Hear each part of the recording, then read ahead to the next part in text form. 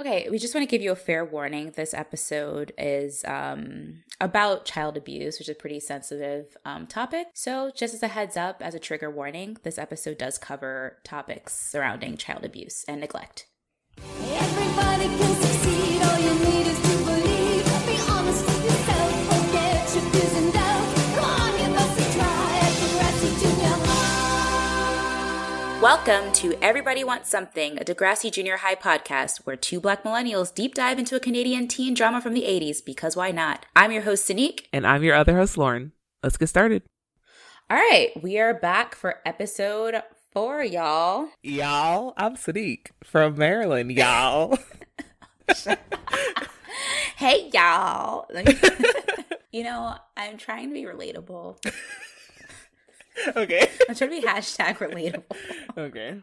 But yeah, how are you doing, Lauren? I'm doing swell. I'm glad it's the weekend. I am currently drinking a glass of wine. It's rosé, but I'm going to admit this isn't my wine. It was my mom's wine. And it tastes like sugar.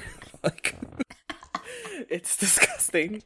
I feel like mom's wine's always just like, actually, no. I was going to say it tastes like sugar. My mom actually likes dry wine, but it's like cheap dry wine. So like you will have a headache tomorrow morning. The other day, she's like, oh, can you buy me a bottle of wine? And I was like, what do you want? And she's like, rosé, but not like too dry. And I'm like, okay, so like a sweet rosé.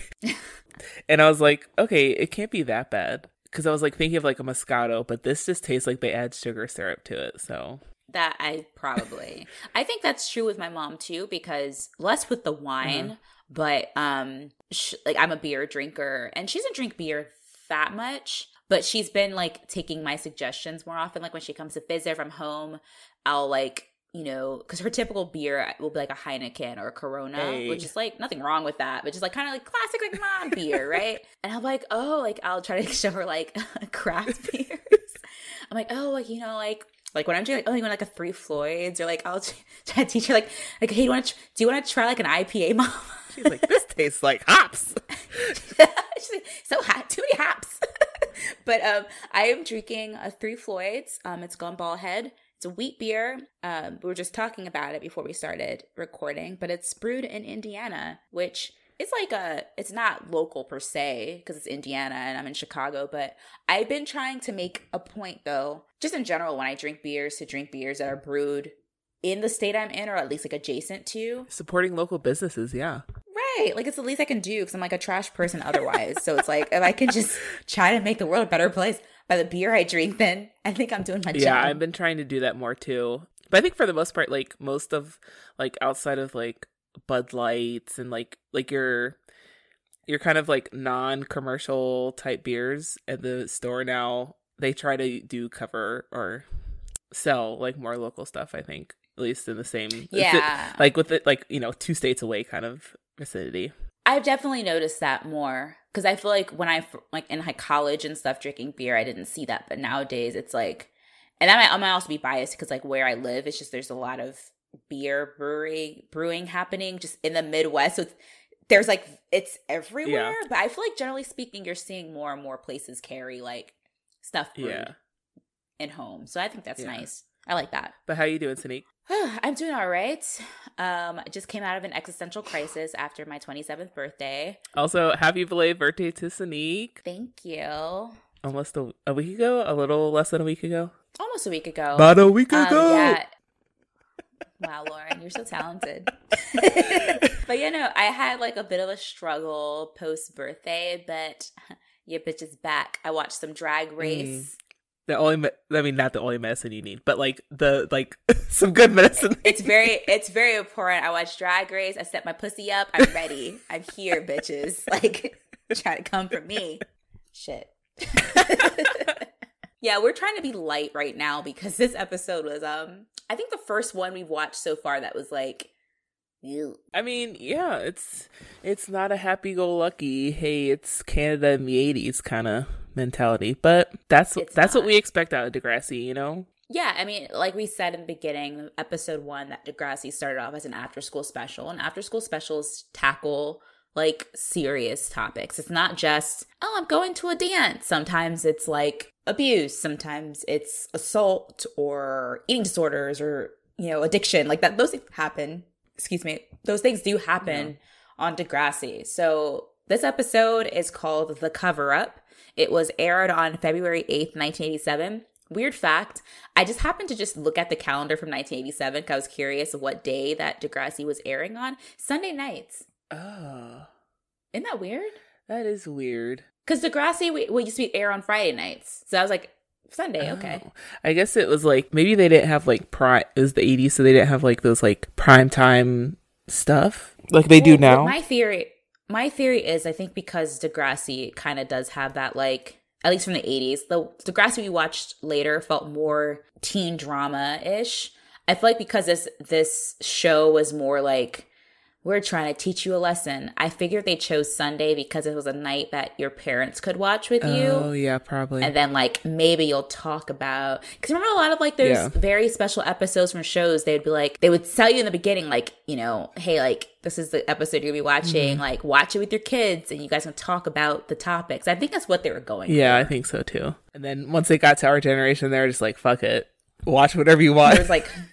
Who cares? It's just like, just watch, like, just watch a school shooting. Don't talk to anyone about it. Like, don't process it. Just put like it in your live journal or like on a Facebook status. Because I was only watching like a school shooting and had no one to talk to about it. It was like, okay, fuck. Like, especially in a post-Columbine like America. So it's just, that's like real. Like that happens. Yeah. Like this is scary. But anyway, so this episode, very short synopsis on Wikipedia. Joey inadvertently helps his friend Rick when he discovers that Rick's dad beats him. And this is our first time we actually, I think, really met Rick. Yeah. We've seen him, but we actually named him and saw Rick in this episode. Yeah. So the first episode, do you want to just jump right in?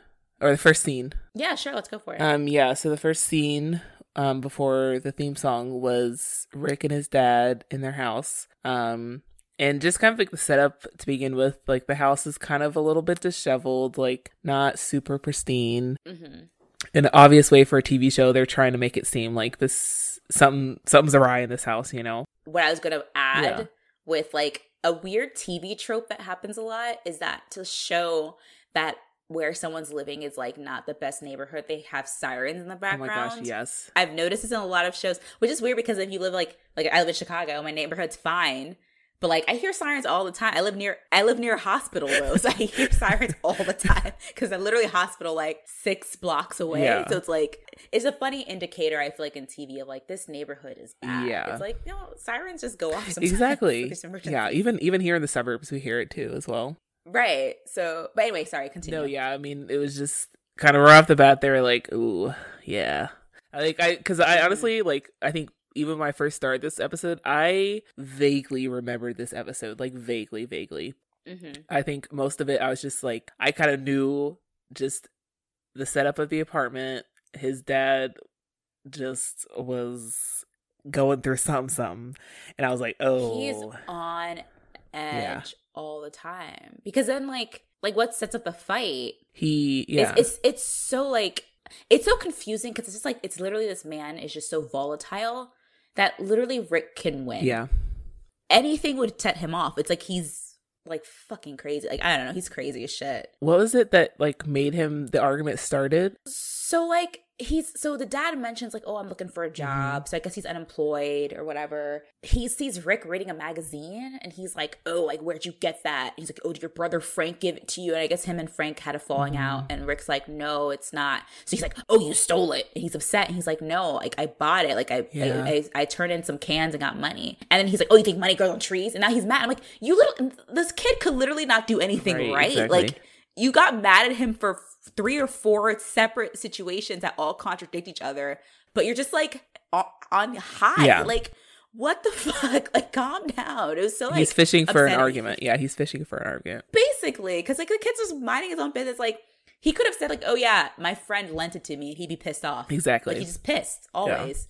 Yeah. So that's like what gets him heated. But I guess Rick said something, like the dad said something and Rick talks back at him. And then that's what like, you know. Yeah, he kind of the dad just lunged at him and then they take that really low down point and then they jump right into the theme music, going to school with Degrassi. Okay, so this is the hard part about this show is like, okay, so You watched Buffy. Oh, yes. The Vampire Slayer. Yeah. And okay, I'm going to do a spoiler alert for Buffy right now. So if you listen or have not seen Buffy, Press the like skip button a few times. Skip a few times because I'm going to spoil something. It's kind of like when Buffy's mom dies.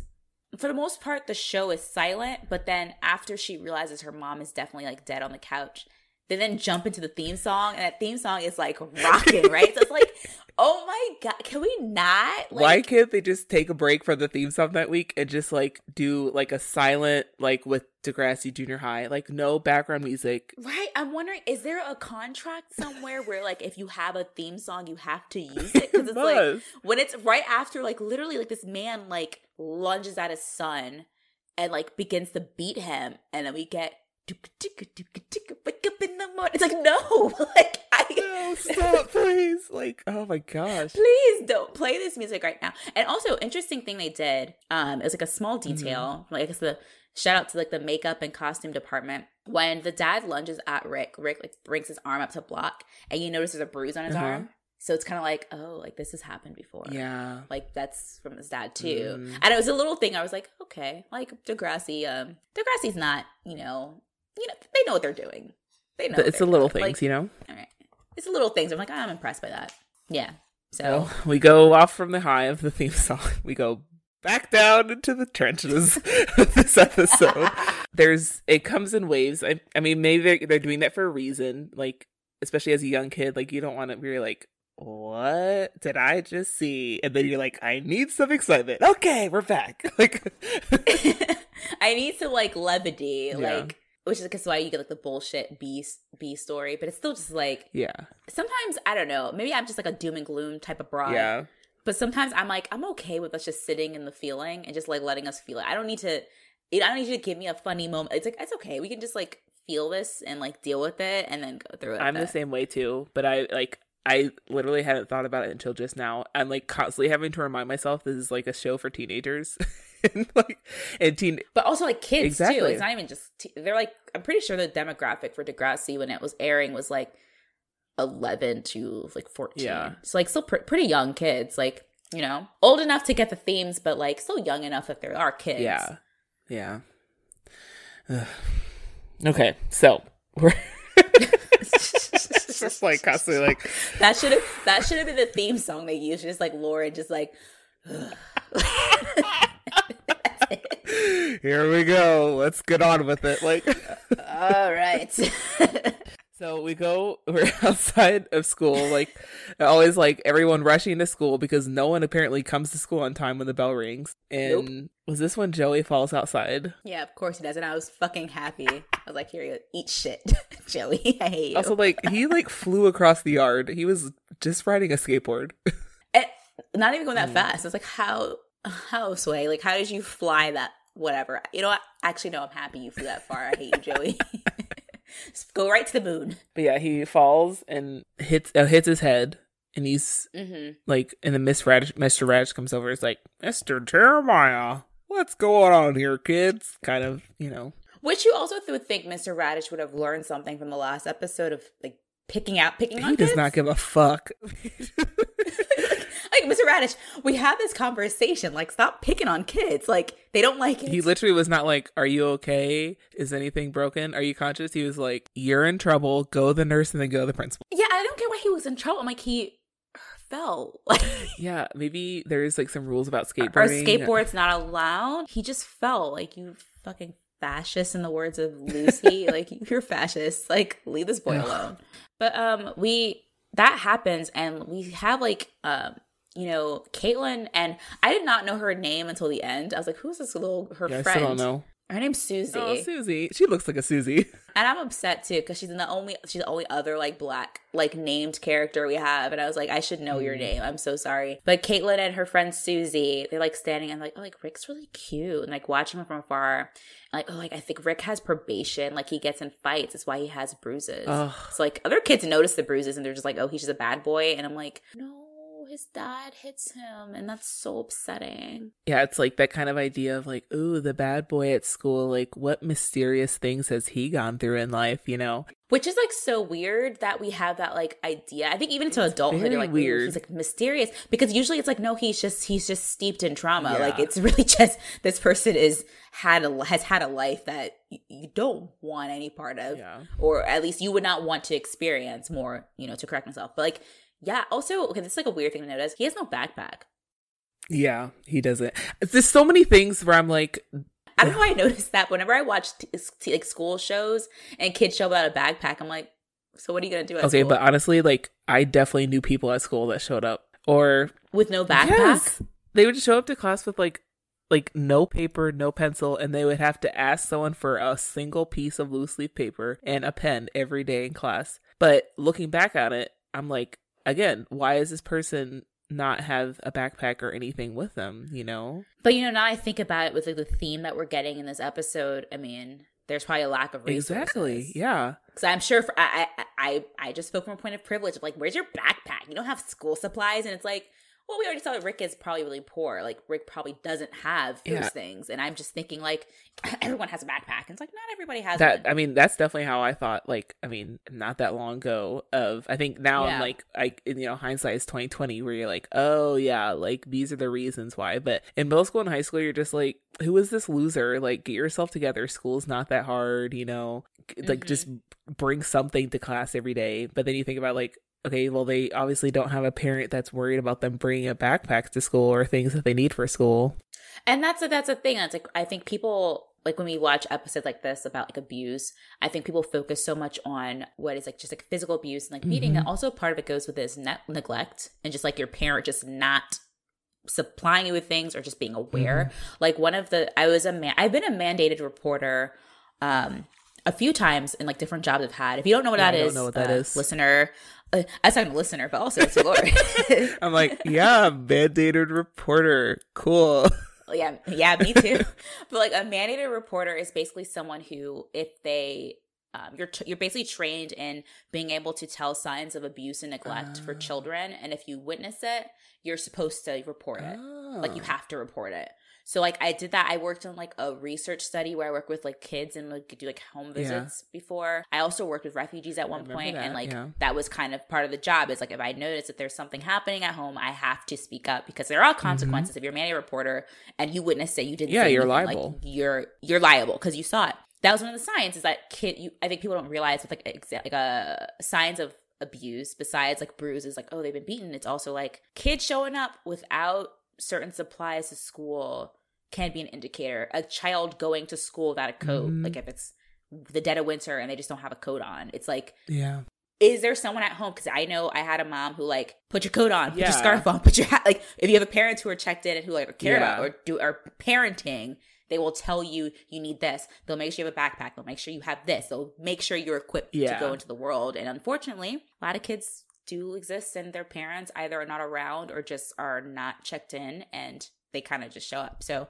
maybe that was more of a sign they were trying to give us that Rick has like a neglectful dad as opposed to just like being poor. I don't know. It could be a mixture of both. But I noticed it. Huh? It could be a mixture of both. Yeah. So sorry, this episode's just like, oh god damn it. Like, I feel like we need to find like some like like upbeat like transition music. Be like doo-doo-doo, and then like so the next scene. Like, I mean, the funny thing is I have no trouble making jokes about all kinds of scenarios, but there's just like, there's one thing to laugh in the context of Degrassi being a silly show, another thing to like, I'm gonna laugh at it. Like, it's not funny. Heck no, like, it's not funny. Like, shit's like, it's fucked up and it's real. And that happens. Exactly. To people every day. So, what's the next scene? So Jeremiah is sent to the office to go talk to the principal. The voice without a face principal so far. What is his name? Is Mr. I wish I'd written it down. We just hear him over the intercom a lot, but it's the same voice. And I was like, who's this man? Do we ever see him? Yeah, it's like the voice of God just throughout the school. But yeah, he's sent. Yeah, he goes to the office and like he lies about his injuries. He lies every time someone asks him about Also, can we talk about, okay, he fell off his skateboard and literally just like did a long trip and fell onto the grass, but somehow he got a cut on his forehead and a black eye from falling on the grass. Like, what kind of grass is in Canada? Canadian grass is like fucking, it's actually, Canadian grass is just fists. Like, you fall on it, it's just gonna hit you in the face. Because it's just like, obviously as the scenes go on, like his black eye gets worse and worse. And I'm like, you're not the one being abused here. And you have a really bad black eye from falling on the grass. I don't get it. Yeah, some of your injuries are worse. I know. Though we do see Rick with kind of like a little bit of a black eye. He's got a little like cookie on his face. But like, yeah, how was he so fucked up from falling off his skateboard? Who knows? Is he anemic or something? Was he maybe, or was he not smart enough that when he was falling to use his arms to block his fall? Break your arm first. Come on now. He's like, oh, I'll break my fall with my face. Like, no, like put your arms up, kid. Like, come on. Like, that's what they're there for. Catch your reflexes. Fall. Come on. You weren't carrying anything. Like, get your arms. Remember, up. your books and everything else flew off when you flew off your skateboard. Like, amateur. Seriously, fucking amateur. Number of times I've fallen down in my life. Actually, not that many. Not my adult life. I'm very poised. Oh, I'm not. I fall constantly. We know. I've seen you fall. Yeah. Once. You know what? It's my niche. It's my thing. It's your thing. It's like Lauren, you're basically just like living in a rom-com because one of these days you'll fall and you'll have a meet cute because of that fall. Like, that's how it'll come. My books. Because I'm still carrying books as an adult. No, every time Lauren falls, she goes, "Oh, my books!" She's oh my god. She meets a British man. My meet cute is gonna be from like similar to the Goonies when that one chick with the glasses, she like falls. She's like, "My glasses! I can't see without my glasses." I'm sorry. Are you mixing No, it is a literal quote from the Goonies when they're in the underground cave and they're like, it's like really dark. Okay. And then the one chick who's like the third wheel for the older two, we're getting so off topic, but you guys need to know this. No, also we can't just talk about child abuse all day. We need to like talk about other things. So in the Goonies, 80s childhood wonderful movie, they're in the underground like cave searching for treasure. And there's like all the young kids like in elementary school and then like the older high schoolers, and there's a couple and a third wheel chick. Mm-hmm.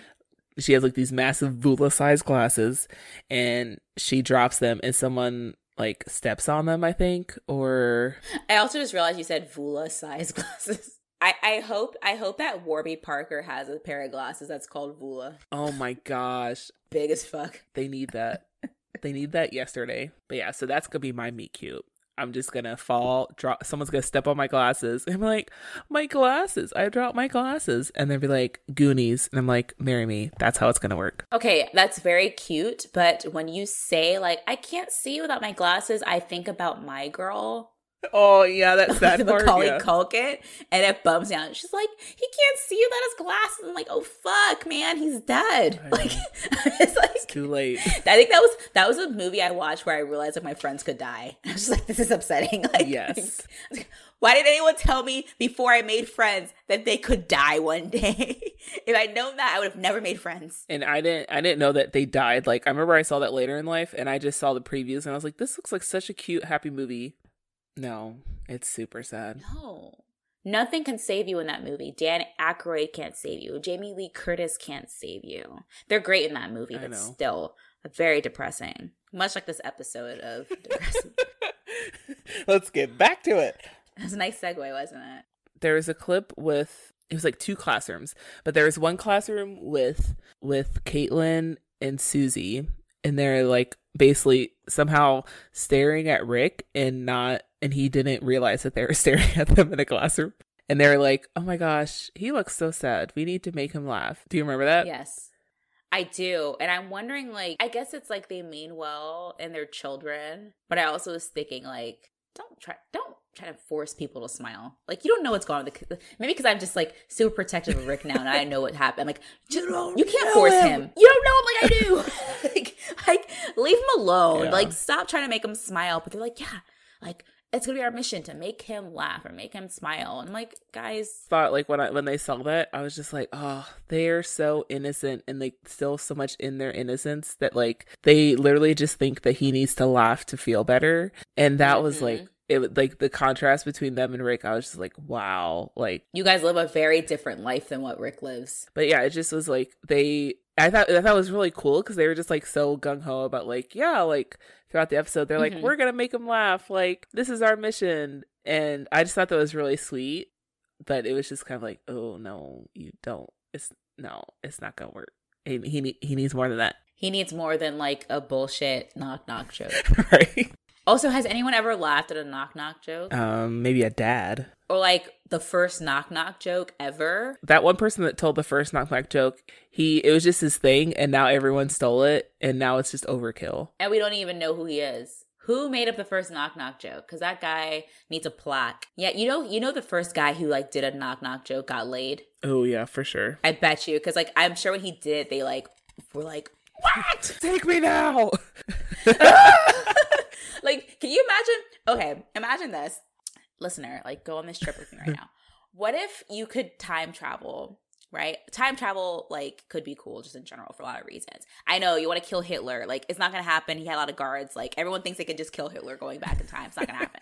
But, like, let's say you can go back in time. Like, can you imagine how cool it would be to go back in time and then be able to, like, quote movies that haven't come out and people think you're fucking genius? Or, like, make jokes that haven't been made yet and people think, like, this is the funniest, most creative person. Well, have you seen that preview for that movie? The Beatles Yes! movie? I intend to watch it. I've not seen it, but that basically, like, what if you could just, like, and be like, yeah, I have this whole, like, catalog of amazing music, like, and I wrote it all myself. Like, that's, I hate to think that, like, I'm so selfish that when I think of time travel, I just want to do selfish shit. Like, I'm just gonna make Citizen Kane in 1920. Anyone that doesn't think that way is a liar. Yeah, like, no, I'm gonna like help the poor and like stop World War everywhere. We're like, lies. I'm like, no, I'm gonna go back to like 1950. I don't know, do the sweaty balls bit. And like, and that is what needs to happen. Or like, I just want to do stupid shit and like before like somehow meet the guy that started Nike and the Nike swoosh and then make them change it to swish in the reverse way. Has that been bothering you your whole life? Like, it really should be the other way. Or just be like, you know what, Adidas, I think we should make it 4 stripes instead of 3. Or like, you know, just like signature things that are iconic and then just like slightly change them. And then I'm the only one that knows it. I would go back to 1970 and then pitch Sister Act, and I'll be Whoopi Goldberg in it. Man, so many things. I would do so many, like, just shitty things for people's career. Basically, just stealing people's careers, essentially. Like, not you, it's me. Like, I'm the star here. We'll be right back after a quick break.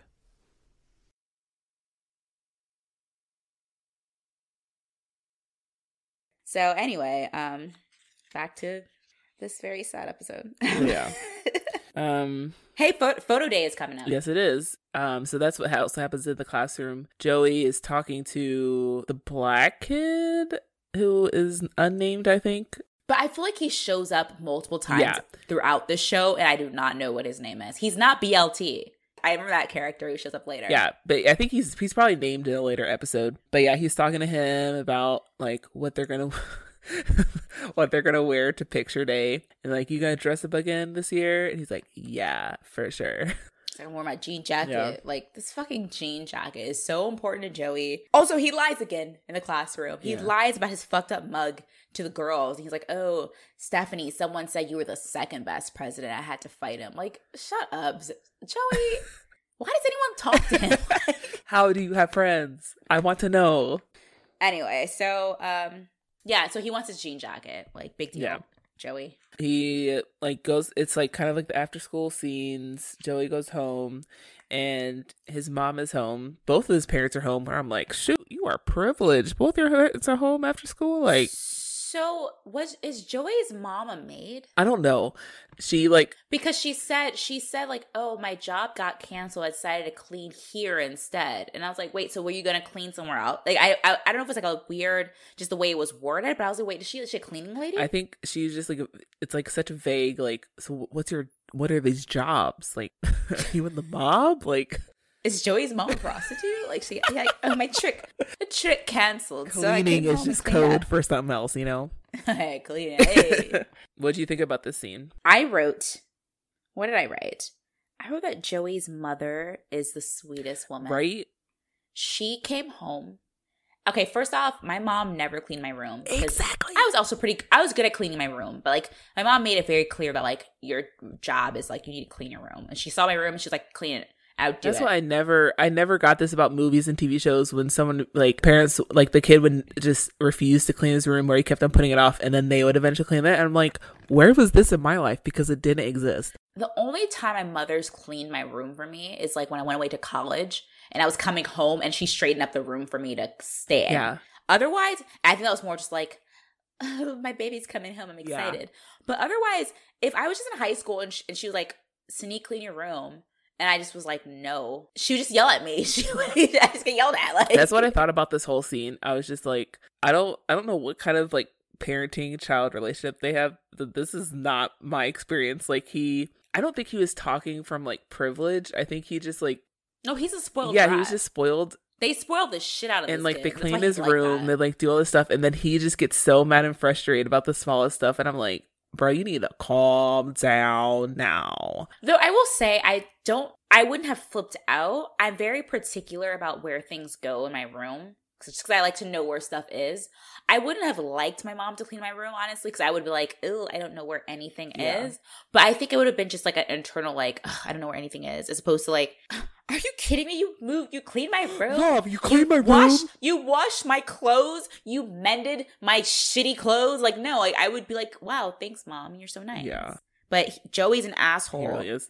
And he says it's child abuse that they did this to him. I'm just like, Joey, if only you knew. How dare you say that this episode, Joey? How dare you? If only you knew that Rick's being abused.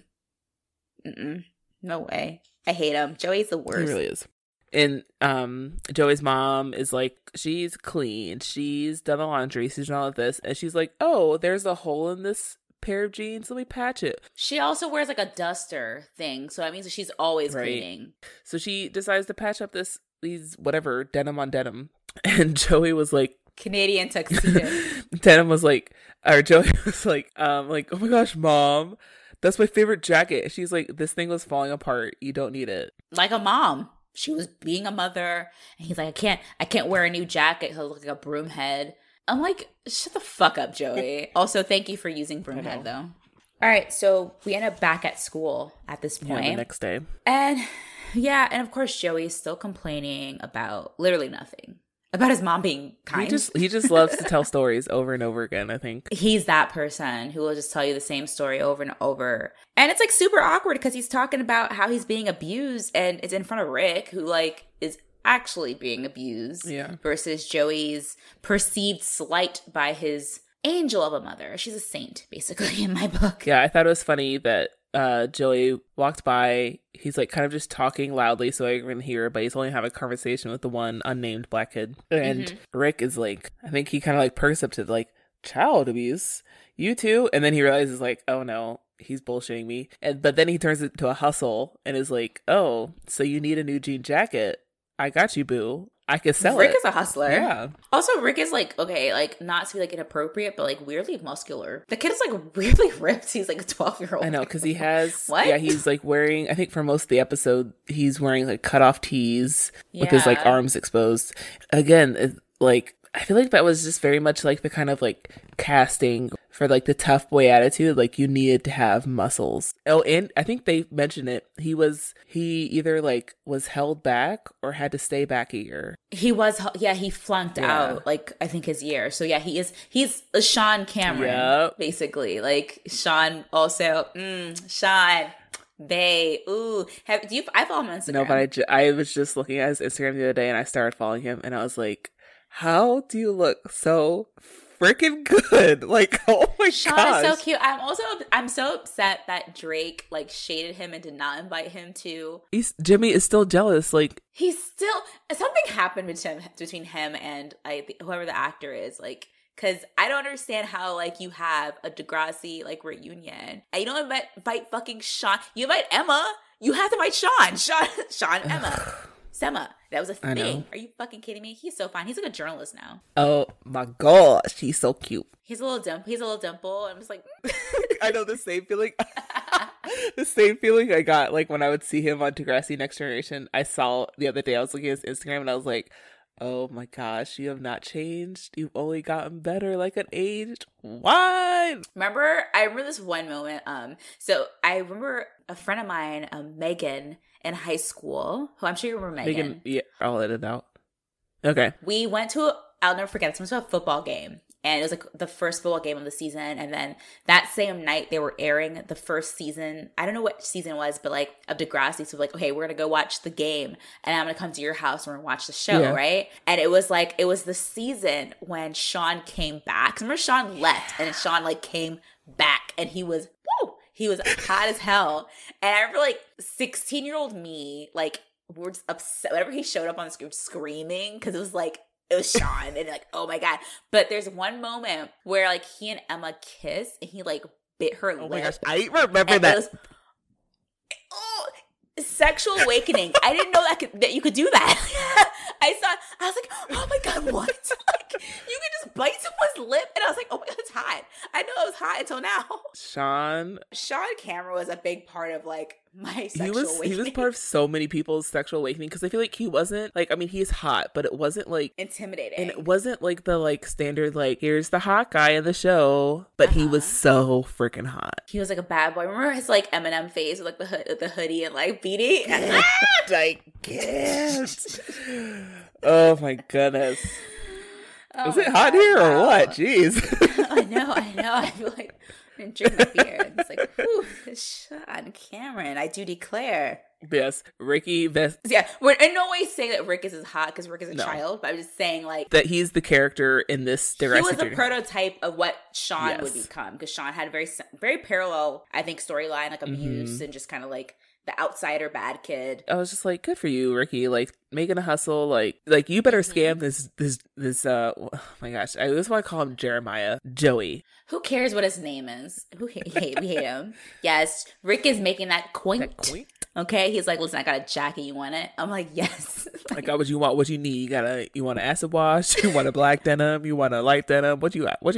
I have all the jackets you need. He just opens up a trench coat, like instead of watches, it's just like and it's just jackets. Swatches of denim. He's like, I got what you need in my house. What you need? We get a quick like little scene of like Caitlin and Susie like telling him a dumb, not a joke, and he's not amused. And they take it as like, oh, he's just pressed. I'm like, no, your jokes are shit. And also, like, anytime someone's like, you want to hear a joke? No. I'm like, nope. Never. Get away from me. It's also always like an uncle. It's never like I don't expect a 12-year-old girl to like want to hear a joke. I expect like my uncle to be like, hey, I got one for you. And I'm like, no, please don't. I don't want it. Just keep it. You just keep that right there? Save it for rainy day. I don't want it. I'm gonna back out this room real quick. Yeah, my dad does that. And just like, oh, I got one. I'm like, I don't want it. Dad, just please don't tell me that joke.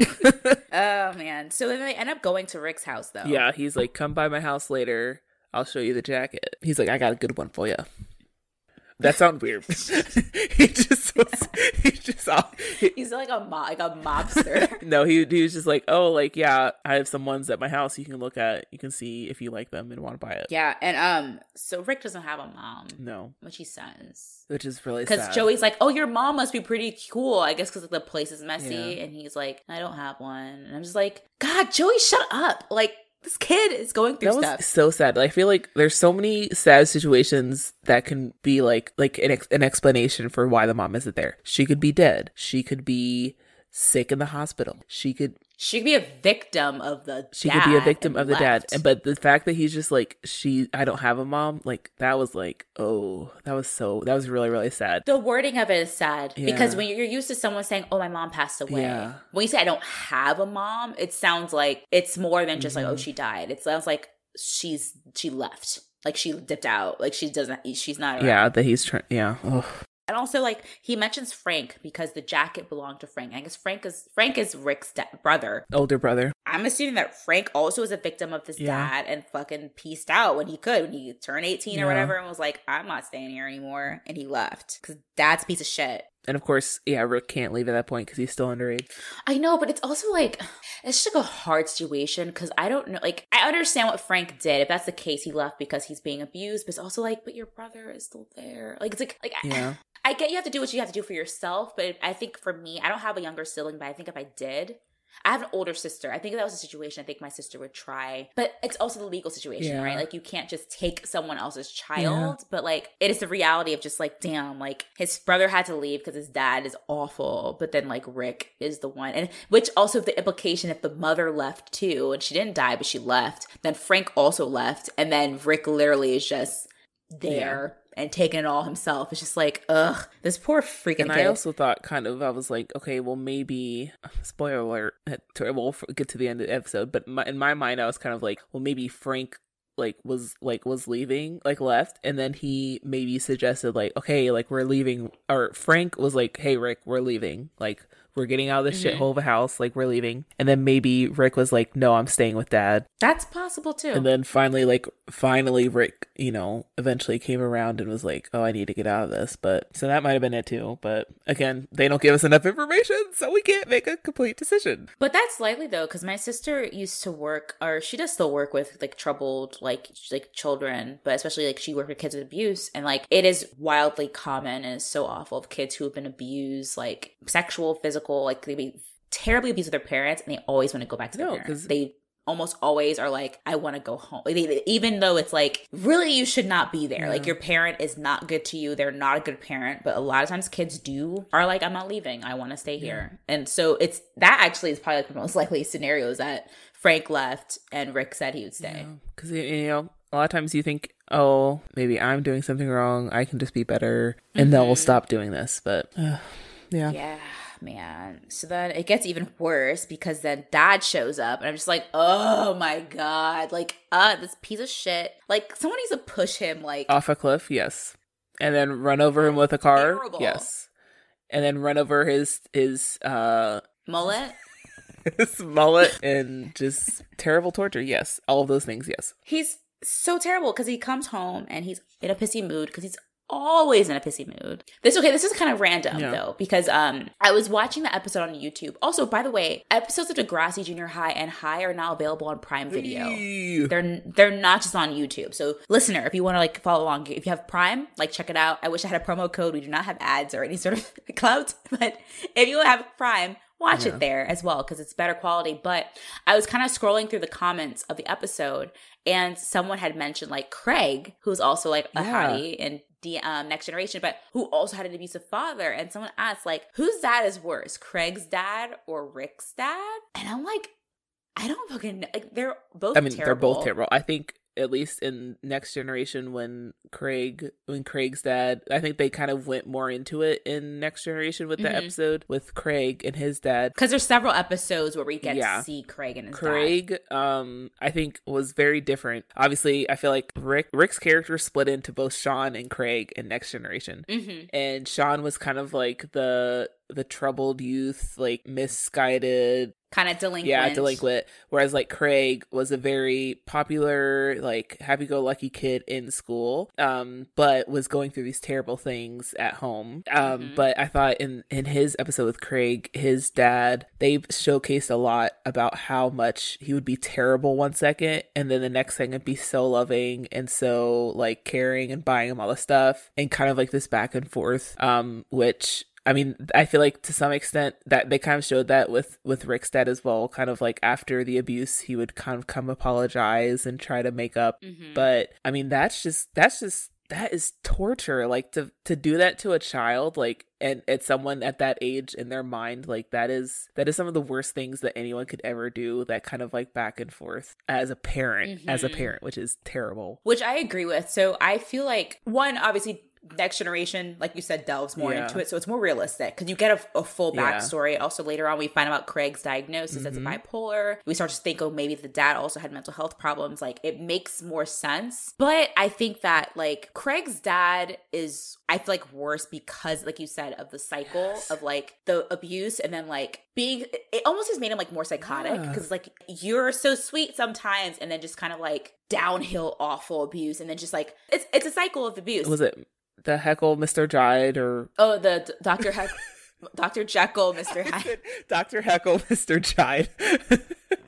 You confuse me for a second, but like, yeah, it's accurate to the cycle. It's like the person, you know, gets triggered, they abuse the other person. If it's not just a child, but also a partner, and then you go through the honeymoon phase of like, oh, I'm sorry, and trying to make things better, and they do it again. It's always a cycle. But I feel like it's just like, it's the same, and just like, I mean, either way, it's the same. It's a two sides of the same coin of just like, you should not be a parent and just abuse. And when Rick's dad gets home, of course, he's upset because he sees that Rick gave Joey a soda, and that's the trigger. But again, I feel like Rick just had to exist. Honestly, Exactly. he'd be pissed. Like, it doesn't matter what the kid does. It's like he would just beat him because he's terrible. Like, I think it was very interesting that scene. Like Joey kind of sucks in this episode. He tries his best, but I think Joey definitely had like an awakening in this episode of like, holy shit, like I used to think, woe is me, like my life is so hard, but I don't have anything going on in my life. As the kind of situation was unfolding, and Rick is just kind of like as soon as Rick's dad gets home, Rick is like, Joey, you need to leave. Like, you should go home. And Joey's like, what? Like, he didn't fully understand like what was going down. Because again, like a child doesn't think that a parent could do that, you know? Right. I don't think if I was that age, I don't know what I would have done if I had been at a friend's house and their parent just started like to wail on them. I would not know what I would do. Like, I would just run out. I would just leave. I don't know. Like, honestly, as an adult, I feel like aside from calling the police, I don't know what I could do because like I can't get in the middle of. I don't know. Like, it's. Ugh. Like, Joey's face in the entire scene was just kind of like jaw open, like, oh my gosh, like this is really happening. Like, holy crap. It's just like so that kind of stuff is just really upsetting. Like, really gets under my skin because it's like you're a grown-ass man and you're like fighting a child like he's a equal. Which fighting in general is just not cute, but like clothes, like you're like literally just like squaring up and like beating like you're fighting someone off the street. Like, it's your kid, it's your child, but also just a child. Like, it's like the worst kind of human. Kind of it's an unfair fight. Like, come on. I don't know. It's we see Rick and he cries himself to sleep, and of course we hear his dad apologizing. Also, fuck his his dad is a piece of shit. I hate him. Not to spoil it, is there an episode where Rick's dad dies? Is that in their near future? I don't think there is. I think that's why I love about TV shows, because I'm like, obviously, like, human lives in real lives, even for like the shittiest human, is just like, it's still a human life. I try to rationalize that, but it's hard. I mean, but even when Craig's dad dies, he mourns him exactly, bitterly. Even though, despite how awful of a father he was, like, he still mourns him. It's still his father. It's still like, it's complicated. It's never as simple as just like, you were bad to me, so I don't give a fuck. It's like, usually, like, you know, it's complicated. It's very complicated. Yeah. The story of abuse. Ugh, gosh. Makes me want to call my parents and be like, thanks for not being awful. Yeah. Well, the next day was picture day. It's just like, it's photo day. Oh, yeah. Because we're in Canada. We're in Canada, so it's photo day. Oh, Canada. My home and native land. I learned that on the clarinet. The stark contrast. Both Sonique and I played the clarinet as children, but Sonique continued playing the clarinet. I did not, because I hated practicing. I played for like 6 years. First chair clarinet. I'm basically... Kenny G. Kenny G actually doesn't play a clarinet. Yes, he does. That's a saxophone. He plays like multiple instruments. He definitely plays the clarinet. Yeah, the thing he's known for playing for is actually a saxophone. It's like what I can't remember what it's called, but it's like one of the little ones. No, that's a big one. You know I don't know these instruments. Sorry, I'm about to be like a total like nerd. I'm looking it up. Alto. It's an alto saxophone. It's like the really small one that looks like a clarinet, but it's a saxophone. Well, to all us non-musical people, it's a clarinet with a weird looking top. So it's a weird gold clarinet. I see. In my mind, I was like, he's Kenny G. He's fancy as shit. He just has the money to buy a gold clarinet. I don't know. I just figure like I can't name a famous like clarinet player. The best I could do is imagine like, you know, Rhapsody in Blue. That song. Oh, I thought you were saying no. I thought you were saying a group, and I didn't know. No, it's Gershwin. It's like I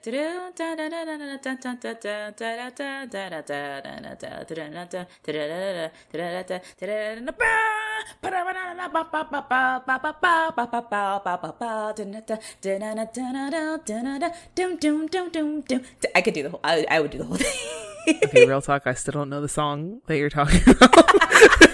Okay, do you know? Oh God, I'm so fucking nerd. Do you know Fantasia 2000? Oh my gosh, that was the most disappointing movie of my life. I thought it was gonna be so fun because it was like 2000 New Millennium, and it was just music and cartoons. There was no speaking. It was so disappointing. Okay, I love Fantasia because I was a band geek, so I love Fantasia. But Fantasia, there's the scene where they're in New York City and there's the bellhop. I didn't finish watching it. Oh, fuck you. Well. I was gonna make a joke about famous clarinet players. The guy who does the opening on the clarinet, that's the most famous clarinet player. You ruined the joke, Lauren! Gosh! I'm just gonna pack up and leave. So it's photo day. Okay. All right. It's photo day. And listen, there's no fucking way that photographer is getting any pictures because those kids are going so fast. In every movie ever, like in TV show, it's like photo day or picture day is always so fast. But I remember photo day and picture day took forever. They'd be like, tilt your head 90 degrees this way. And they would push you and like turn your body one way and then turn your top of your body the other way. Who was the famous photographer that started this strategy? Because it's so unrealistic. Like, no one stands like that. Carl Van Vechten. My favorite photo days were the ones, do you remember those ones where like they got in like the fancy photographer where your parents could buy prints that weren't in the yearbook, and it'd be like a fake stone wall and like a forest in the background, and you would place your hands on the wall and like put your head down. Oh, those are like the spring photos. I did that one time, and like, okay, can I tell you a story about like a picture day that stood in my head since I was like for the past like over 20 years. Yes. So this is why feminism is important, because this picture day kind of made me a feminist at the tender age of 4. I'll never forget this. So I was like 4 years old in school, and we had picture day. And there were 2 options for the photo. It was like you could do like you're taking a picture with a fishing pole, or like a thing of like a basket of flowers, right? So I was under the impression, I'm pretty sure I was told that I could choose. Get in line. There was the fishing pole line, there was the flowers line. I got the fishing pole line. Well, I was also just thinking like, well, I don't like flowers that much. I was like, oh, a fishing pole is kind of cool. Like, I just like, oh, I'm gonna stand in this line. I stood in the line. I'll never forget. I was the only girl in the line. So I was kind of like a revolutionary. Like, don't like flood my DMs or anything, but I was revolutionary. I mean, like, I was Joan of Arc. I was like Sojourner Truth. I was a Gloria Steinem. I was like all the feminist icons you can think of. I was that. So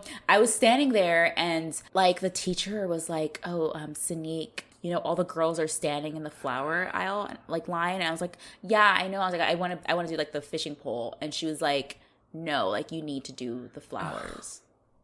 And I remember like that picture. My mom still has it. It's me with the pictures, with like the fucking flowers, with like the fakest smile.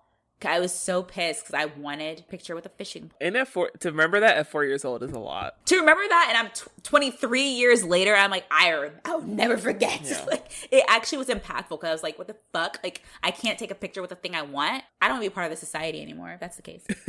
That's so pre-feminist. It's pre-feminist, because it was. Also, like, it was the 90s too, so we were like full-on third-wave feminist riot girl. Thank you. Like, you should have been on board, bitch. Like, come on. Like, don't like let me get on stage and do like a punk performance. Don't make me step on stage. Don't make me sing Rebel Girl right now, you bitch. Like, that's not feminist. You not nice lady.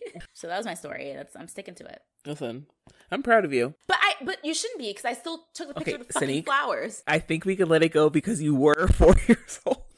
I think we can let it go. I should have had like a sit-in, like, fuck you, I'm gonna take a picture with my fucking... Come on, guys, let's join hands. Let's take down the patriarchy now. Like, that was you. Fuck the patriarchy. Hey, ho, ho. These gender norms have got to go. Hey, ho, ho. These gender norms have got to go. That would have been my fucking, like... And just you, like, drop kick the basket of flowers.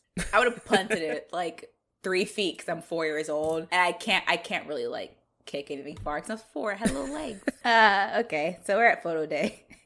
It's so hard to get back into this episode. I'm like, let's just stay happy. Okay, honestly, like, we have so much more the Degrassi, like, mythos. We have so many more fuck up episodes, so like we have to get ready. The rest of the episode is on the up and up, so I think we're okay. You're right. Melanie has a zit. Who cares? Melanie, like, is again, I swear she's on drugs. Like, she is just like, I know she like fakes she had drugs last episode, but I think she's on drugs because she's she found like them. she was just like, oh my gosh, is it like, and she's just like jittery, like frantically left, right, she's left, right, left, right. Suited as fuck. She's so high. I'd be less concerned about the bullshit zit and more concerned about that mushroom haircut she got on her head.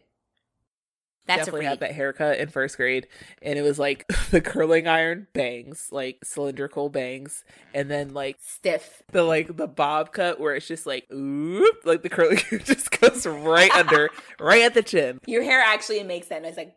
Yes. Just like, hey guys, am I an Oompa Loompa? Who knows? But this is the haircut. So yes, picture day. So they're going through a line. Or we can skip. Yeah, Rick goes through, and it's a very kind of like somber moment where the picture guy's like, smile. And he tries to adjust him so that you can't really see his bruised eye as much. He did take some more time with Rick. Yeah, I didn't catch that. Like, he did the normal thing that we experience as children, where it's just like they're adjusting your shoulders, adjusting your head placement, kind of like hide his shiner. But it was very, again, like, why did no one, I guess most of them, they thought that he got in fights all the time and not that his dad was abusing. But Joey knew. Yep, and Joey talks to Rick, and he kind of like tries to offer Rick his support. Yeah. Hey, like, you want to talk about it, and Rick is just, he's not ready to talk about it. He's really defensive, but really just is not ready to do it. And I'll give Joey that. Like, that was a very hard thing to witness as a young person, just kind of like. So I give props for Joey to like at least offer to talk about something. Like, that's something, you know. Yeah, it actually shows a level of maturity for Joey to like see that like I feel like we need to talk about this thing that happened or that I witnessed. And of course we see Caitlin and Susie again with like fucking pig masks. Like, girls, ladies, stop it.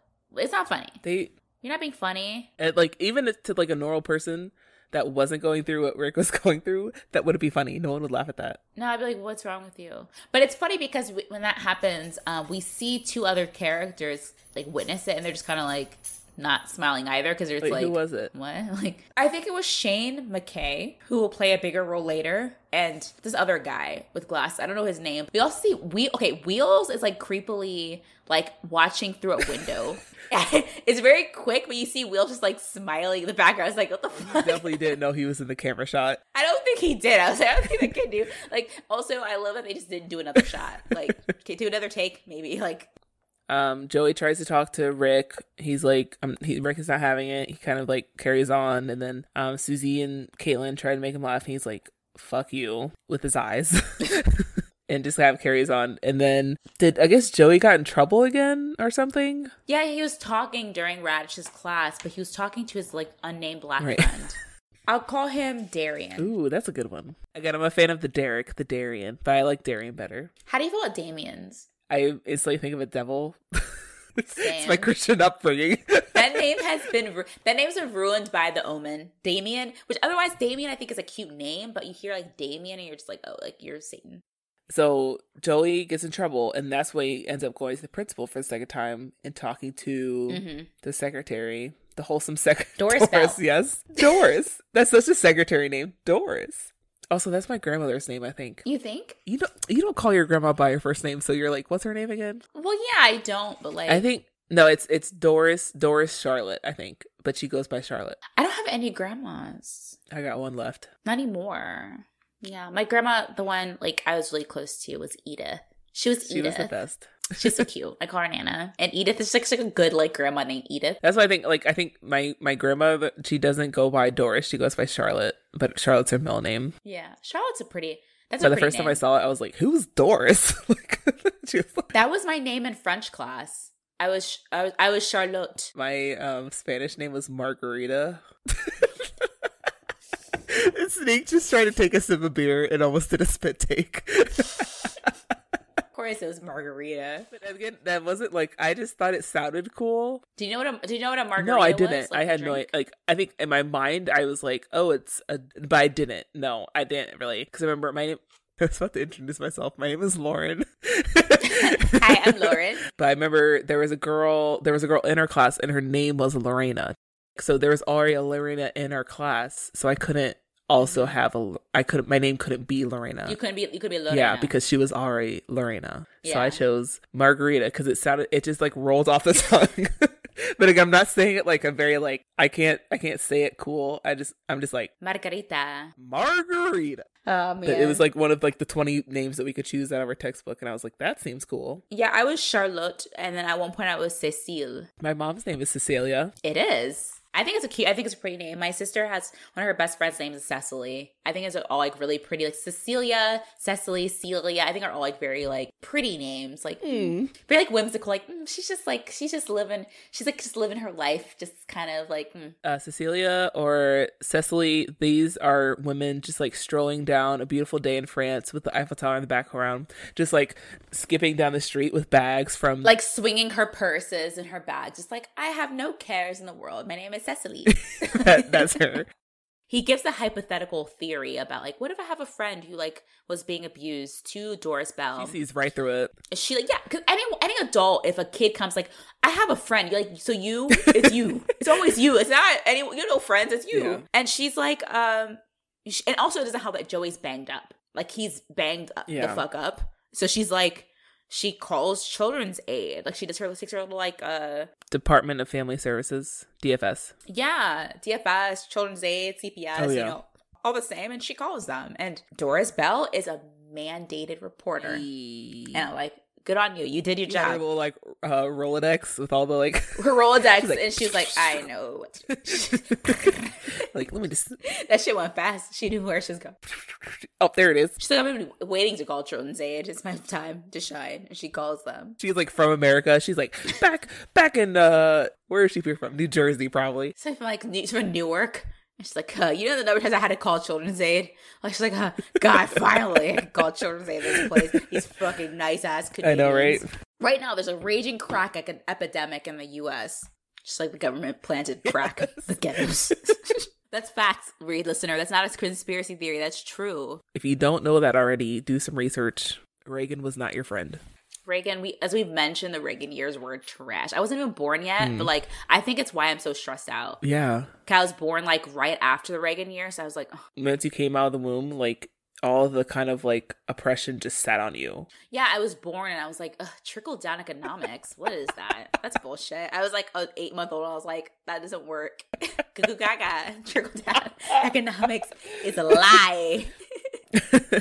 Okay, so Doris from Newark. Doris from Newark calls Children's Aid, and that's what the last like scene we see from her. Yeah, the next scene was Rick is saying like Joey, because Joey only paid him $10 for the jacket, but Rick was like, you owe me $15. So he's like, come to my house, I'll give you the extra $5. So they show up at Joey's house, and his parents are sat down on the couch with this cool looking motherfucker sitting on the couch that rides a motorcycle working for CPS. And I'm like, Motorcycle, he has kind of like a flock of seagulls haircut going, or kind of like a Duran Duran, and I was like, can you take me away from my parents? can I stay with you? He's like wearing, like he's doing a classic like 80s like casual leather jacket with a tie. Yes. And I'm like, that's a look. I like that. And he's just like way too cool to be working for a government agency like that. But that's why he needs to work there, because he is just like so chill. Also, Joey's parents were like very chill, like had tea out and just like, yes, no, we are not abusive to Joey. Because I'm thinking about my mom. My mom would have been freaking out. And like my mom's also just like always on 10. Like right now, I don't even know where she is right now. I bet she's on 10 right now. But she's always on 10. I feel like if CPS showed up at the house, and it could be because she's also an immigrant, so she's just terrified of any federal agency. Yeah, my mom's like an immigrant. She's also a Black woman. She's also African. She has an accent. I think she'd be like, oh, like praying to Jesus, like, hey, oh God, they gotta take my true. She's like fucking like praying. She'd be like hyped because like the kids are being taken away. She would be like, she would not be like, hey, have some tea. Yeah. Let's talk. Like it would have been a whole thing. But he's like super cool and, good at his job because he's asking Joey questions. And like the parents try to interject and like, we've never hit our son. And he's like, I want to hear from Joey. I want to hear your son. Thank you. He's I'm doing like, such a good job. You. Good for you. He's good at his job. But Rick gets nervous. He like heard what are they called in Canada? Not CPS, but the children's. Yeah, so he heard that and he knew right away because he got freaked out because he it's probably been threatened before. Yeah, he's freaking out and like, but then the social worker notices him. He's like, oh, it's you. Like he gets like, oh, you're the one who's being abused because they both have black eyes. Also, the social worker starts to like speak in code, kind of like but your friend should definitely get help. Like he's like definitely like, no, you're obviously like the one that's being abused. And it's interesting because I feel like this is a thing with kids in general, not kids who are abused specifically. I think as kids we try to like pretend like nothing's wrong here. But it's like adults can always tell like something's going on. Like I can tell something's going on with you. Like you're not a good liar. Like obviously you run out the house suddenly. Like it's you. You are the one being abused. Yeah, like, chill. Like you're so obviously being abused. But he talks to Rick, and Rick seems like he's listening. Well, I think they met on the common ground. The social worker rides motorcycles. Motorcycles, and I think he probably reminds Rick of his older brother Frank. Yes. Like I think, but he comes from it like very defensive of like which probably comes from his dad and from being of lower economic status. You don't trust the man, you don't trust the government and everything, like they're out to get you. You don't trust men in ties. Exactly. And so I think he was just very apprehensive, but at the same time, like he knew guess who's reading the episode? He knew that he needed help. Like I think he knew that like things were bad, but at the same time, like he kind of started to see his way out, but at the same time that's scary, so yeah. I think they met at a common ground and just like was like, hey, you know what, I'm just here to talk. Classic first words. Classic like child therapist, social worker, like I just want to talk, like let's just talk, but it works, it's effective. Rick is like, I wrote down, he's like, do you get a bonus for every kid you bag? I laughed at that too. I was like, damn, this kid. Like one-liner. Come on now. I mean, I have to give it to him. It's pretty clever for a kid to be like, oh, you get a bonus for every kid you take away from their family. It's just like, Jesus. Like, no, one. I don't get paid a lot. I don't get paid very much at all. Yeah. One. Joke's on you because I'm living paycheck to paycheck, sir. Just on you because I live like with 7 roommates. So I'm actually on the real world right now. Luckily, I'm in Canada with free healthcare, but life ain't easy, Life ain't easy up in the Great White North. And then he just like speeds off on his motorbike, like vroom. But he goes really slowly because he doesn't have much gas in his thing. He's just kind of sputters like as he goes down the road. We have to find the humor in something, guys. Like stuff. This is a bleak ass episode, and there's gonna be so many more. Yeah, but we get back to school, and okay, so this is the one thing I hate about shows like this. It wraps up too perfectly. It wraps up so perfectly and fast, and I think it's what Next Generation did better. Yeah. Early seasons of Next Generation were still like this. Later on, you get more of a story arc of like someone's dealing with a thing. We see several episodes later. Oh, they're doing better, and this is literally like it seemed like it was the next day. Yeah. Oh, yeah, I'm looking at my brother now. Like what? Yeah, it was like the reality of the aftermath of these kind of situations. It's not accurately portrayed, which it's not. I think to think back, I'm like, okay, as a kid, like as the audience of this show, I'm like, okay, they need to like for them to see, they need to see the light at the end of the tunnel to like be like at least learn from it maybe, but at the same time I'm like, I need more realism. Come on now. Yeah, I want to see like the long-term effects of, and it's interesting because so Degrassi Junior High. Excuse me. Degrassi Junior High, Degrassi High are like the very early prototypes of the teen drama. Yes.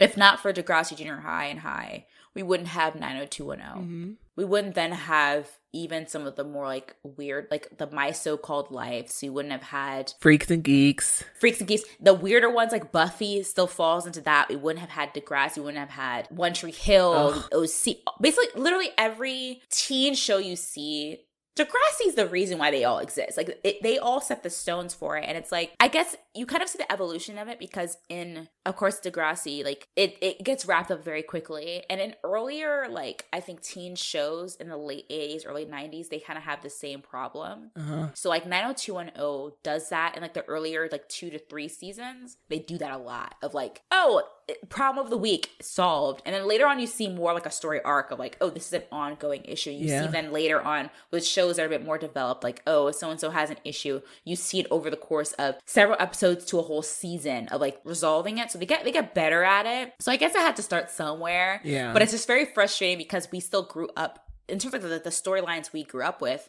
were later. They're in the 2000s. That's true. We're getting better at kind of seeing it. So I guess that's why I'm so frustrated watching it, like watching a show that's earlier where it's like, I'm feeling unfulfilled. I want a little bit more development and not just like, oh, and in one episode he was beaten by his father and now he's gone. He gets to live somewhere else. This is great. It's like, it's not how it works. Yeah. And I think it's that kind of idea of like, I mean, it's a very recent thing, kind of the idea of knowing that young people and teenagers like can think like adults and have like and can process things like adults. Mm-hmm. Like I think that's a very new realization, and obviously that's a new realization, and then it takes 10 to 15 years later for media to catch up. I think now like showrunners and writers, producers are becoming a lot more, like you said, like aware of the fact that teenagers are a bit more savvy and that you can't just like spoon feed them simple plot lines. They want something that's a bit more, because I think we are just partially because I think teens today, like, they're so much more connected. They just are aware of more. Yeah. You can't pull off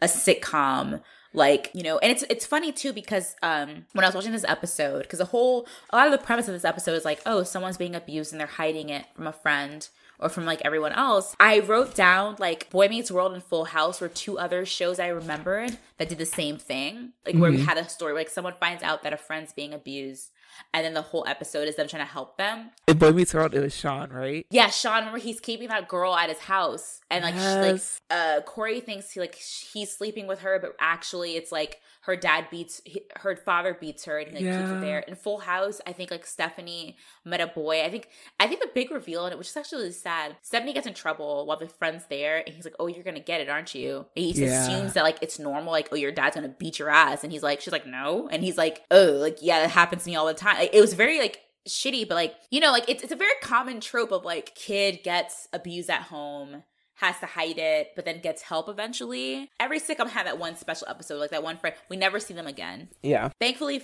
Rick is actually a character we do see again. But I thought it was very sweet, like the classic like sitcom wrap up scene where it's just like Rick finally had a smile on his face or looked positive, and he's like, he's talking to Joey like, I'm gonna go stay with my brother now, and Joey's like, that's great, man. And then did you hear when Rick calls him, yeah, man, I'll see you later, buddy?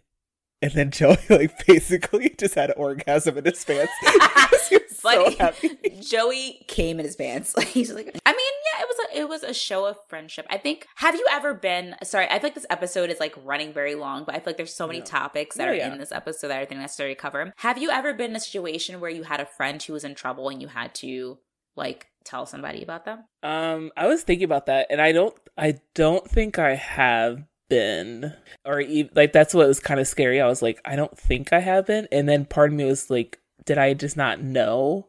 But like out of like, I mean, I at that age, no, like I don't think I had, or nothing was voiced to me, I think, or like I definitely didn't see anything that I like in retrospect would be like, oh, that's bad. But no. What about you? I did. I won't go into details about it, but I do know I did have a friend who was going through some stuff. and I did speak up to like a teacher about it. Oh, that's really good. Which, I mean, was hard because Yeah. at the time, I felt like I was sworn to secrecy, and I went to like my mom to be like, I need your advice. Yeah. It's one of those moments I remember being a teenager and like, Mom, I need your advice. Like, Yeah. I need you to help me because I literally don't know what to do. And I think I did the right thing. To this day, I think I did the right thing. Oh, of yeah. knowing that this person needed help, and I told someone, and I mean, they weren't thrilled. Yeah. But I think my thinking was just like, hey, I care about this person and I want to make sure that they're fine. And I think that's one thing that's like, it's like petrifying at a kid that age of like, especially like that kind of idea of like, you can't tell anyone about this. Like, it's a secret. Like, you know, secrets are currency at that age, you know, like. Yeah. And I was terrified. Yeah. I really like ate at me because I was like, I don't want to be like a snitch. I don't want to like betray this person's trust in me because you know, I feel like it's just one of those things where like, you know, secrets as far as I'm concerned, like, but I feel like secrets between friends are important, but I also feel like there's like a caveat in that bond and where you have to like accept that if the secret you tell your friend is one that is going to harm you, I feel like the friend is obligated to speak out for you. Because if you're not going to do it, then it's kind of like, you know, what are you going to do, you know? Yeah. I, like, if you were to say, like, oh, like, I was sworn to secrecy and I didn't tell anyone. I mean, for anyone at a young age, like,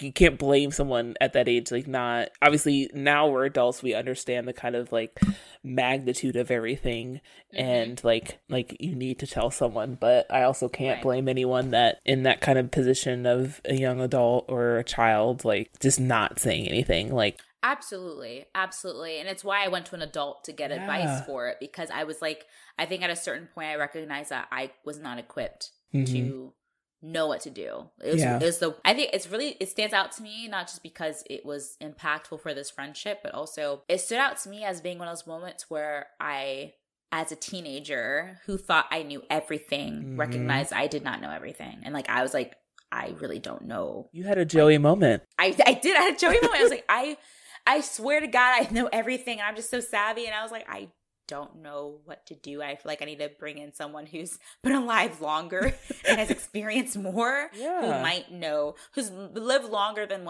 16 years to probably tell me what I ought to do, because I did not know what to do. And I was like really just in like a pickle. So I did what I did, and you know, it is what it is. I think I made the right choice. Exactly. To this day. Yeah. And that's all you can do. Yeah. Life's hard, guys. And it only gets harder with age. And it only gets harder. For this episode, what do you think the moral of the message that they were trying to send in this episode was? I think there's like a twofold. One, like empathy. Showing empathy to other people and kind of like not making assumptions about what someone's life is like because you just don't know. But also, sometimes you have to step up and step in for your friends. Yes. And that if you're someone you know or you care about, that sometimes you kind of have to just put yourself out there to make sure that person's fine. And that's like kind of a long-winded like way of saying like, you know, you have to pick and choose your secrets sometimes. Yeah. Because some secrets are not worth keeping. You have to say something about them. So. Yeah, I agree. I think as we kind of got this in this episode of the kind of perspective of Caitlin and Susie versus the truth of what was really going on, and you really cannot ever make assumptions. I think obviously it comes with growing up and kind of learning more about what people are really going through and what people's experiences are. But like the rumors and just like the filth that would be spread around schools was terrible. And I hope it's 100%. Gotten better, but honestly, it probably hasn't. I doubt it. I feel like that's just human nature, right? I mean, like the Scarlet Letter is literally written about rumors, and that was like how many, like hundreds of years ago. I feel like it's just human nature. Like some shit's happening, and people are gonna run their mouths about it and add the Salem witch trials. Like, and then another, like someone says something and it becomes something else. So it's like, I wish it would like be different today, but I feel like it's probably just the same. People, and now it just happens faster because it's over the internet. Because now you have text. It's not just like telephone. Now it's like, you know, like the game telephone. Now it's like texting. It's Snapchat. It's, you know, like it's so much more that like people. The rumor mill is alive and well. I'm so glad I'm not in school right now. One thing I thought of when I was editing last week's episode was, did you ever watch that show? It came on Showtime. It was like a documentary series like within the past year. It's called America to Me. No. Actually, I have not. Really, really good. I've recommended it to anyone I remember to tell, but it was about, because I remember last week we were talking about like, what is school life really like for kids these days? And well, there's two shows, America to Me, and then there was another show that was like kind of like an experimental show on A&E, and it was basically like people around our age or younger who had finished high school, graduated, but kind of went back for this experiment to like go back to high school. One. Because it's similar to almost like 60 Days In, like that prison show. I love that one. Oh my God. That deserves its own podcast because that show is wild. But I've never seen this one. Yeah, but that one was very kind of like, I think in our minds we're just like, oh, like I'm older, I'm wiser, like I understand like how to survive in high school now. But I think when I just watching that, it was very eye-opening of like, holy crap, like I guess like cyberbullying is a very general term, but just like the level of like rumor spreading and just like communication, like over text, social media, everything is just ridiculous. Like, again, I would not survive in today's high school and middle school. I think I'm way too sensitive. I know. But I'm glad at least that Rick has moved on to his brother. He's with Frank. Frank, I hope things are going better. I hope his dad like dies. Falls down a flight of stairs. He's a shitty person. So who do you think that you were in this episode? Right. Well, given the story I told you, I think Joey. Yeah. I know. God forbid I said it was Joey. I fucking can't stand him. But like, not in like the parenting, like just personality stuff, but being in that position, I would say I'm Joey in that. And like not knowing what to do, but then knowing what to do. I think I'm Joey here. Yeah, I would agree. You are definitely a Joey today. Don't know how I feel about it, but thanks. Where's your fedora? Tip my fedora. Ladies. Yeah. How about you? Oh, I remember I wrote this down when watching it. I think I was the unnamed black kid. What do we call him? Darian. Because okay, so I think obviously like I was not like a demon child. Like I had empathy for people, but I think I was definitely a very naive child. I don't think I was sheltered, but I was sheltered to some extent of like knowing like what happened to like everyday people. And so I think I would have been curious to some extent. Like if someone were telling me like about something, I'd be like, what? Like someone gets hit by their parents? Like kind of like how he was. But then like kind of like as things were kind of getting clicked together, being like, oh, so that's why he has bruises. That's why it's like this, you know? But I think that if I had to place myself as someone, I think I would be more like him, where I think I just think of so many situations where I was thinking about the other day of like so many situations where I would just ask the dumbest question to my mom, like in like the wrong time or like at the wrong environment, and then she'd be like, don't ask me that right like I would be the kid that'd be like, Mom, why does he have black all around his eye? Like, why is his dad holding him like that? Like I would like... Oh Lord, my sweet summer child. Yeah, where like I could like later on I was just like very naive in that sense, where it's just like I was very aware of things, but I didn't always understand why until I got a little bit older. Right. I mean, you know, I was very privileged in the sense that I was able to be naive of that, I guess. So That's absolutely true. That's like privilege in and of itself, like to just not be aware of things. Yeah. I think I was like that for a lot too. For sure. Didn't last for long, but it lasted. Oh no, you wise up eventually. But like as a kid, you definitely just don't know. All right. Well, that was hopefully we made it through. Ooh, we made it through that episode. We did. We still have to do our ranking system though. I know, but at least the ranking is just like we don't have to like delve into the depression of this episode. Okay, so we're gonna start off with our Canadianness. Our 80s Canadianness. So did you have any notes from that? We got one broom head. Otherwise, I mean, there was Children's Aid, which is like, I think Canada's CPS or like DCFS. Yeah. When at Rick's apartment, when they first get there and everything's happy still, Rick offers Joey a pop, which for anyone that doesn't live on the East Coast, then that might be normal. Yeah. People say pop here. Yeah. We're not weird like that. We call it fucking soda. I mean, okay. I call it soda. Given that, I actually gave it kind of like a 2. It wasn't super. Okay, yeah, I gave it a 3. I think because I was writing like other stuff. I don't know why I wrote this down, because I literally just talked about how Joey was rude to his parents. But even when he was rude to his parents, he was still like kind of polite about it. Like, it wasn't like he was like, "Aw, mom, you cleaned my room," but he wasn't like angry. He was like, it wasn't like hard hitting angry. It was just like a Canadian anger, like frustration. Are you serious? This is child abuse. It's like, that could just be bad acting, though. Yeah, but I think it would definitely, like, for me, like, it was very low on that spectrum, so I gave it a 3. Okay, we can give it a 3. Let's give it 2.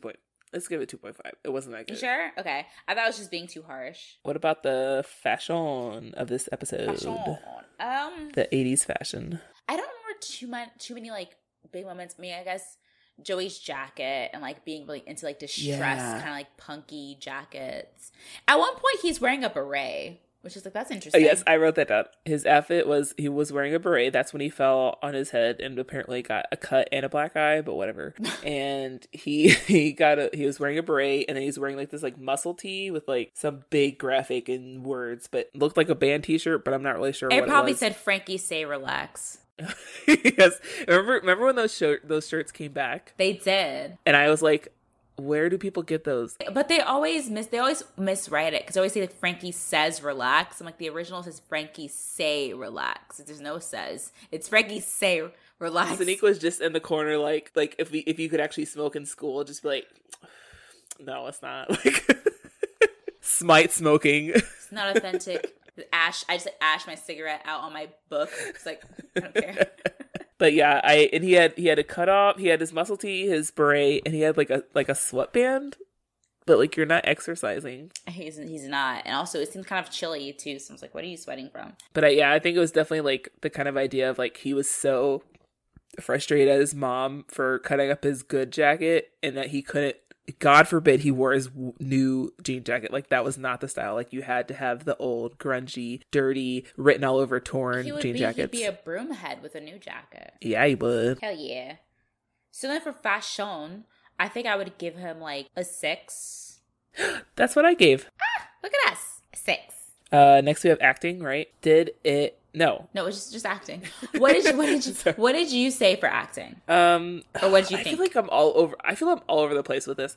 I like will go like when I was writing this, I was feeling good about Joey. How I was like so proud of him that he really helped his friend out. Like, he was just looking out for the good of his friend, and he didn't just like pretend like nothing happened. Like, he really was trying to like do something to help him. Right. But so I for some of it, I was just like, okay, well, I think Joey did a good job of I guess, acting. I don't know. But I mostly was proud of Rick and his acting.